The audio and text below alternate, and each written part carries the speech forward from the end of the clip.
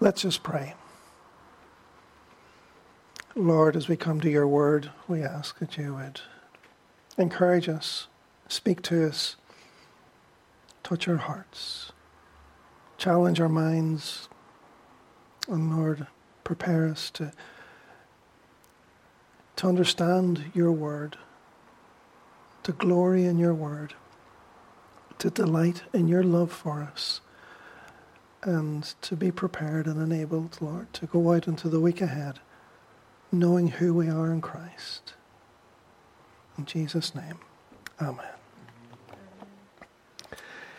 So we're looking at Romans chapter 8, just a few verses.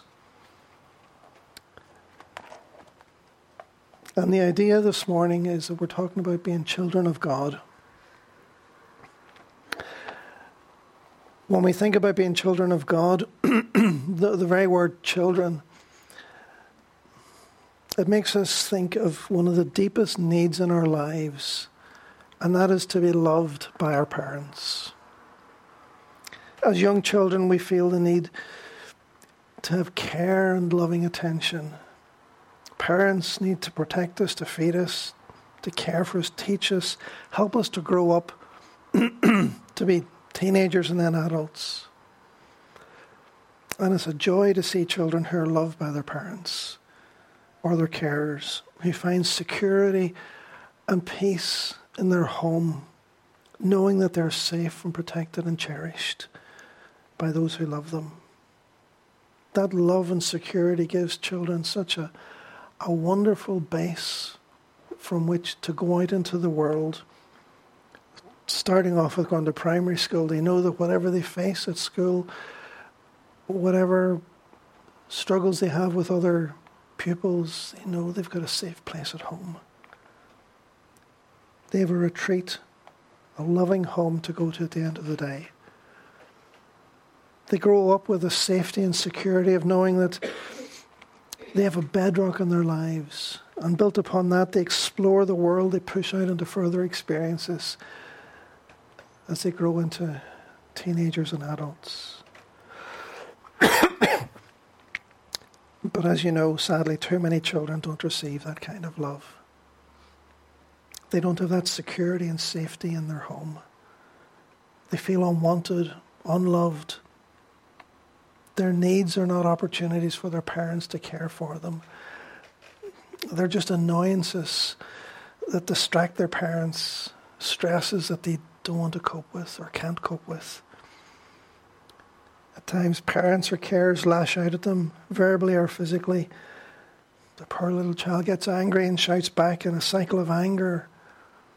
Raised voices or violence becomes all too frequent for some children. And that's the pattern of their homes. Not a safe environment. At times, such children end up being taken into care, being fostered, even adopted by others. If they've come from such a difficult background, how do you think they would respond to their foster parents or their adoptive parents? They would be suspicious. They'd assume that they have to stick up for themselves, or they're into a pattern of bad behavior, of fear, of anger. They might be so damaged from their previous relationships that they find it really hard to believe that they could ever be loved, that anyone could treat them differently. It's just something they have not experienced before. They've learned that people are selfish.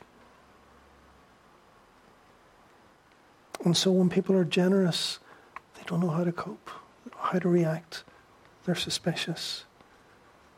Sometimes mental illnesses or conditions or other medical conditions make them suspicious and distrustful, unable to react in the normal way to loving parents. And sometimes the parents are doing a wonderful job, but the children just don't or can't respond positively to their love or care. And whatever the cause, many children struggle to trust others, to accept love from others, to be valued, to flourish. Well, thankfully there are many good parents and carers. And many children grow up in loving homes. But for most children, I think their experience lies somewhere in between these two extremes. At times they experience a bit of love, but a bit of stress, frustration and distraction where they don't feel accepted. And again, sin thrown into the balance confuses it as well, because they become selfish and don't respond to good parenting in the way they ought to at times.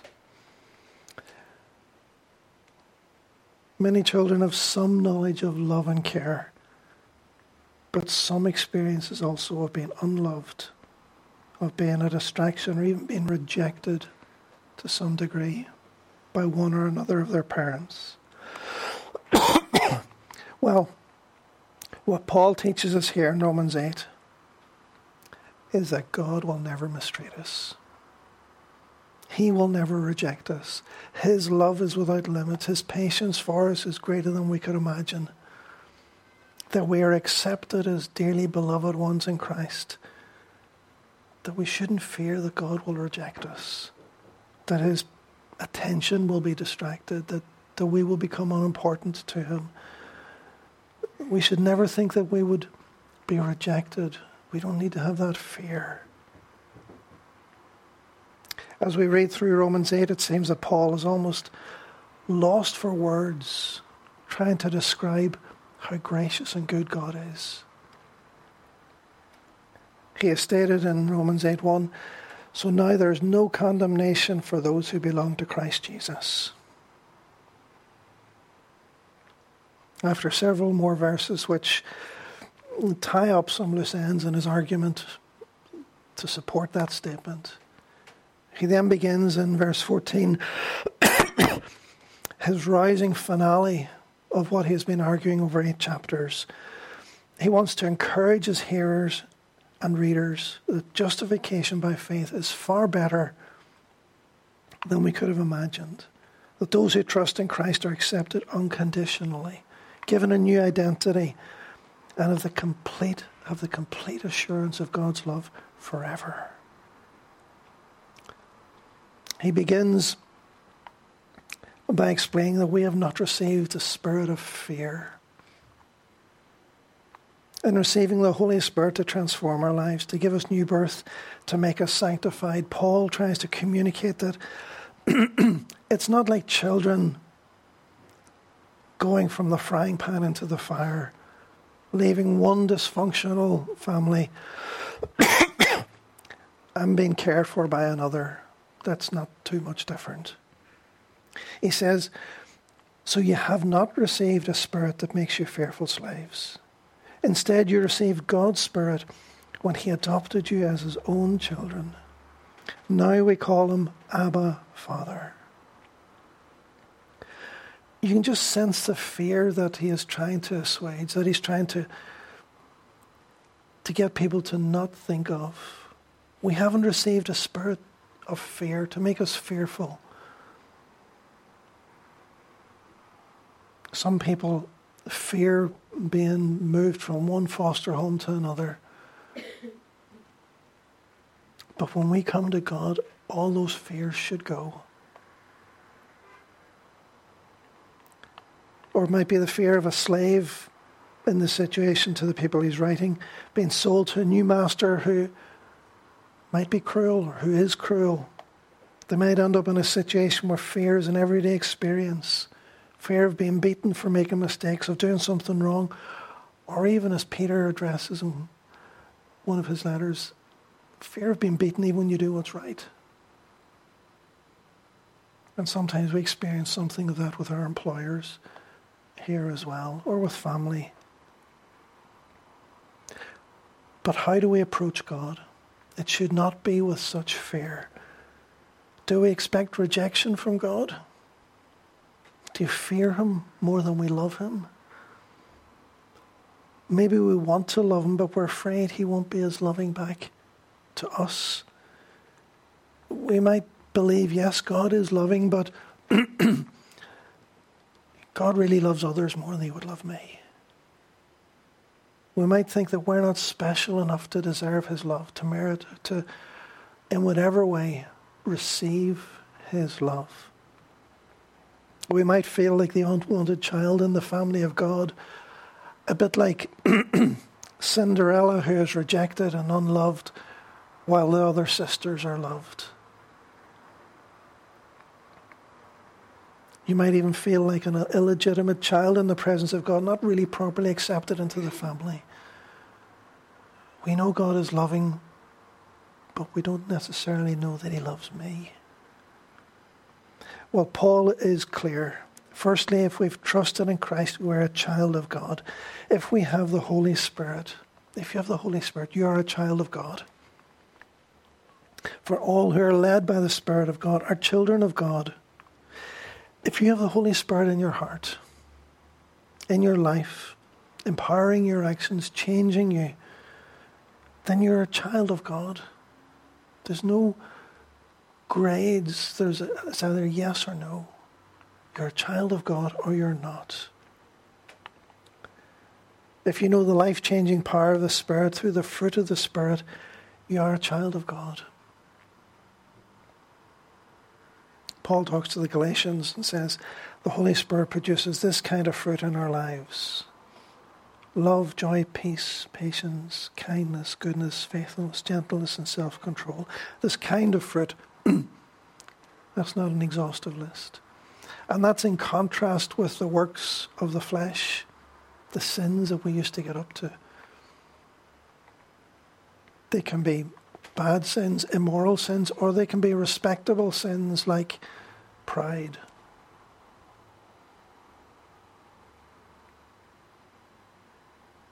If we have come to know the Holy Spirit in our lives, if we've come to know God's work in power in our lives, then we will be changed people. I'm not talking about the kind of nice people who try to deserve or merit being right with God. There's a lot of people who try and be nice and be good people. And Paul addresses that at the start of Romans 2. There are many good people in the world and we thank God for them. Where would we be without teachers and nurses and doctors and carers? But as sinners, we can never be nice enough or good enough to be accepted by God. There's only one way we can be right with God, and that's through faith in Christ. We have to be honest about our sin. We have to confess our sin. We have to love God's word, love God's people, as John tells us in 1 John. And the Spirit produces all these things in our lives. And if we have seen these, and if other people have seen them in our lives, then there's no question about it. We are children of God. But those who are merely religious, like the Pharisees, even though they appear pious, they don't have the power of the Spirit at work in their lives. Paul says to Timothy, you should know this, Timothy, that in the last days there will be very difficult times where people will love only themselves and their money. They will be boastful and proud, scoffing at God, disobedient to their parents, and ungrateful. They will consider nothing sacred. They will be unloving and unforgiving. They will slander others and have no self-control. They will be cruel and hate what is good. They will betray their friends, be reckless, be puffed up with pride, and love pleasure rather than God. And significantly, in that list of sins, that vice list, Paul says they will act religious, but they will reject the power that could make them godly.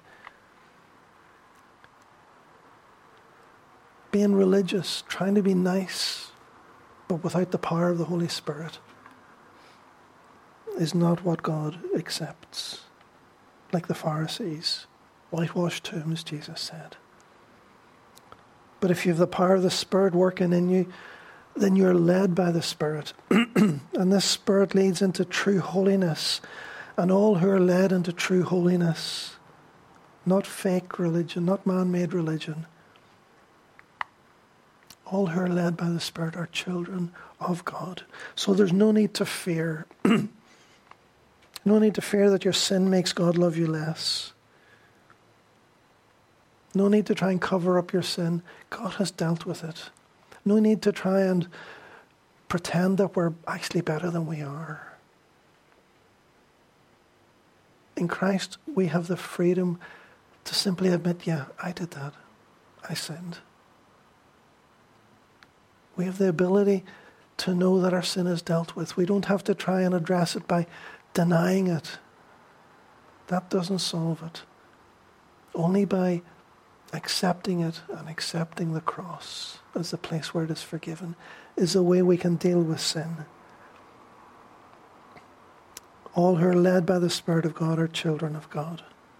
If you have the Spirit of God, he says, all who are led by the Spirit of God are children of God. If you have the Spirit of God, you are as accepted as anyone else. There are no second-class children in God's family. Each one is equally loved.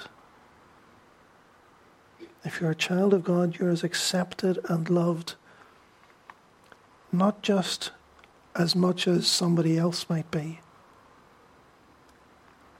If you're a child of God, you're as accepted and loved as Christ is.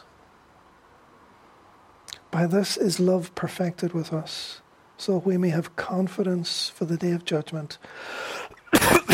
Because as he is, so also are we in this world. As Christ is accepted and loved, and is righteous before the Father, so too we are accepted and loved, and we are righteous in him before the Father as well. Be encouraged. This is maybe too much for us to understand. You're as loved before God the Father as Christ is. We don't deserve it, so we think, no, maybe it can't be true. But that's what grace is. That's what the gift of salvation is. It's far bigger and better than we could have thought. And his inheritance is our inheritance. That's amazing. Paul goes even further. He says that God's children are adopted. We did not receive the spirit of slavery to fall back into fear, to make us fearful. We've already looked at the fact that believers are not to be fearful, that God doesn't want us to approach him with fear. We don't come on the basis of our works, we come on the basis of the cross, God's grace and mercy towards us in Christ. Our sin is already covered. Sin no longer makes us rejected by God. If you're still fearing God, maybe we ought to examine our hearts. Either we've maybe misunderstood the grace of God. We haven't really fully appreciated how great his love is, how great our acceptance is. Or maybe we haven't trusted in Christ at all. We're still relating to God out of fear because our sin is not addressed. We haven't embraced the love of God in Christ.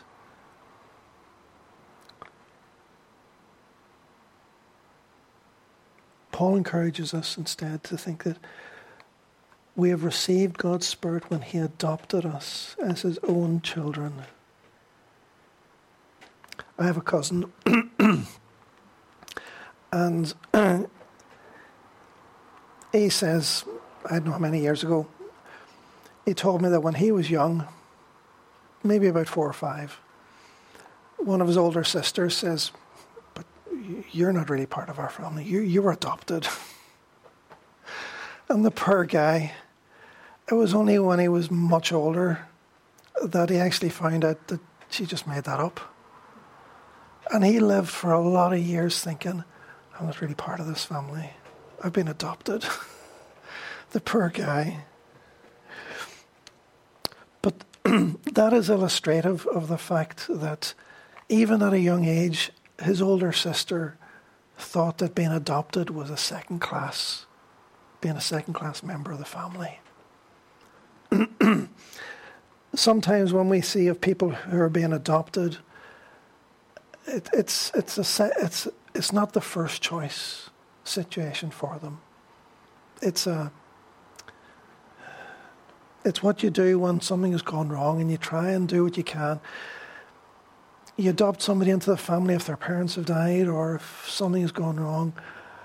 they've been fostered, and now they're being adopted. It's, well, they need somewhere to settle. Let's see if we can get them adopted.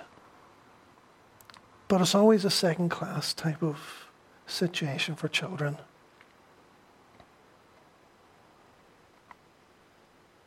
For us, adoption is nowhere near as special as having been born into the family naturally.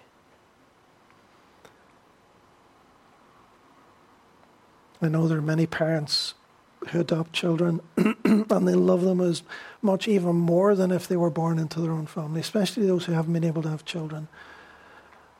But still, that young girl's put down to her brother that you're only adopted is how too often we think of adoption. It's a second-class status within the family.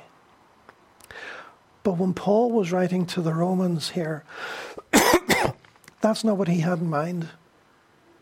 Their adoption in Roman culture was far more special than it is in our culture.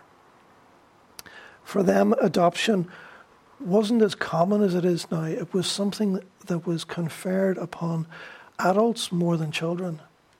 Or maybe a wealthy businessman might have had many employees, and maybe the head of his household, the head manager who worked for him, who he might have been so pleased with, he would give him the privilege of adopting him into his own family.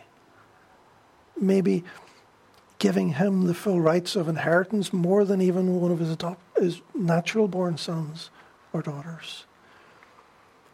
So being adopted in Roman culture was actually being more special at times than being born into the family. It was a privilege that was bestowed upon somebody, not out of need or necessity, but out of grace. It was a legal process too, in which the person received a new identity.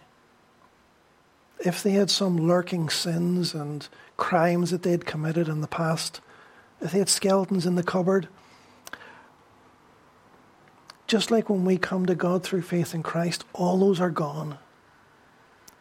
When somebody was adopted into a Roman family, anything that they had done in the past, murder, theft, whatever, well, they became a new person, as if they'd been born into the family. Their old identity was gone. They became a new person. And so adoption signifies not only our justification, but also our status as beloved children of God. If we've trusted in Christ, we are adopted into God's family, not as second-class members of his family, but with the full privileges of what is Christ's. And if children, then heirs, heirs of God and fellow heirs with Christ. Fellow heirs with Christ. What is his is ours. We're not just tolerated, make an extra space at the table, squeeze this person in. We are as accepted as Christ is by his grace. His inheritance is ours. So, if you've ever been tempted to think that God doesn't love you as much as he loves others, well, put that out of your minds. Forget it. We're all as loved as Christ is. We're all as accepted as Christ is. We have the righteousness of Christ. We have Christ in us. He is the head, we are the body. We don't have his deity. We're still the creation. But we couldn't have any more than what we have. Praise God, there are no Cinderellas tolerated in the family, in the church, in the family of God. In the family of God, there are no second-class children. Before God, the church is the most equality-based organization in the world. It doesn't matter what our background, what our race is, what our education, our ability, what convictions we might have had, anything else. We're all equally accepted in Christ. Praise God. So we can call God Abba, Father. This is nothing to do with a pop group. Abba is a word which, well, we've received not a spirit of fear to make us fearful slaves. Instead, you've received God's Spirit when he adopted you as his own children. Now we call him Abba, Father. When we pray our Father, it's not to an uncaring, disciplinarian, unloving Father, but to a caring, loving Father. We're lost maybe to find words to describe him. The Jews at the time would have understood this word Abba to be an affectionate, intimate word. I don't think we have anything really similar in English, but we can get the idea that we are loved, we have access, we have a personal relationship with the Father. There's a closeness, a love, a care, a security that comes with being able to say Abba, Father, or whatever word we use. He loves us, and we're loved by him. If we've not had a good earthly father, then all that we haven't had is what God is, God the Father is. If we have had a good earthly father, that is a signpost, that is a little taster of the goodness of God the Father. Not everyone can be described as a child of God, even though they are made in the image of God. Only those who have trusted in Christ. So we need to share the gospel so that others will be not simply created in the image of God, a fallen image because of sin, but know God as their heavenly Father, so that they can receive the adoption, the inheritance, that they may be justified by faith only through this gospel. And we should note also in passing that Paul doesn't say that, right, everything is now wonderful. It will be. There will be a time when there is no more sorrow or sickness or pain. And we do believe in prosperity and blessing. That is all ours. It is our inheritance. But the timing is not right yet for it. We still have to walk through this world. We still have to struggle with, even suffer with the things that we go through in this world. And Paul addresses that. But he says, who shall separate us from the love of Christ? Shall tribulation or distress or persecution or famine or nakedness or danger or sword? As it is written, for your sake we are being killed all the day long. We are regarded as sheep to be slaughtered. But no, in all these things we are more than conquerors through him who loved us. Not just him who justified us, but him who loved us. For I'm sure that neither death, nor life, nor angels, nor rulers, nor things present, nor things to come, nor powers, nor height, nor depth, nor anything else in all creation will be able to separate us from the love of God in Christ Jesus our Lord. Not just separate us from being accepted, from being righteous before God, but will not be able to separate us from the love of God in Christ Jesus our Lord. If you're in Christ, if you have known the leading of the Spirit, if you have known the power of the Spirit at work in you, well, thank God for all that is yours and how accepted and loved you are by the Father. It's not on the basis of how others would accept you. It's not on the basis of your ability, your experience, your intellect, anything else. It's just on the basis of his love being given to you. And nothing can separate you from that love. Rejoice that sin is no longer a barrier between you and God. The cross has addressed that. Sin no longer defines us. God's love and mercy and grace defines us as his children. So let's thank God. Let's draw close to him. Let's spend time with him. Let's praise him. And let's rejoice in the knowledge of who we are as his children. Let's pray.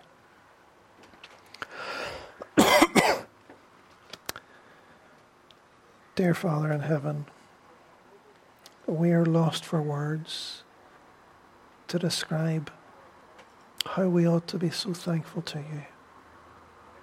We are lost for understanding, even to fully comprehend your love for us and your grace towards us. But we will one day see it in far more clarity than we do now. And we will have thousands, 10,000s of years to sing your praise, to give you glory, to give you thanks. Lord, help us to give you thanks now in advance of seeing that more clearly. Help us even as we see through a glass dimly, Lord. Help us to glimpse what we can of your love and your care for us, of our acceptance in Christ, of our inheritance in Christ, of our status as children of God in Christ. Father, help us to share this wonderful gospel with others. And Lord, encourage us and help us to know that nothing can separate us from your love. Nothing can separate us from being fully accepted children of God. Lord, we thank you for your love and mercy and grace towards us. In Christ Jesus. Amen.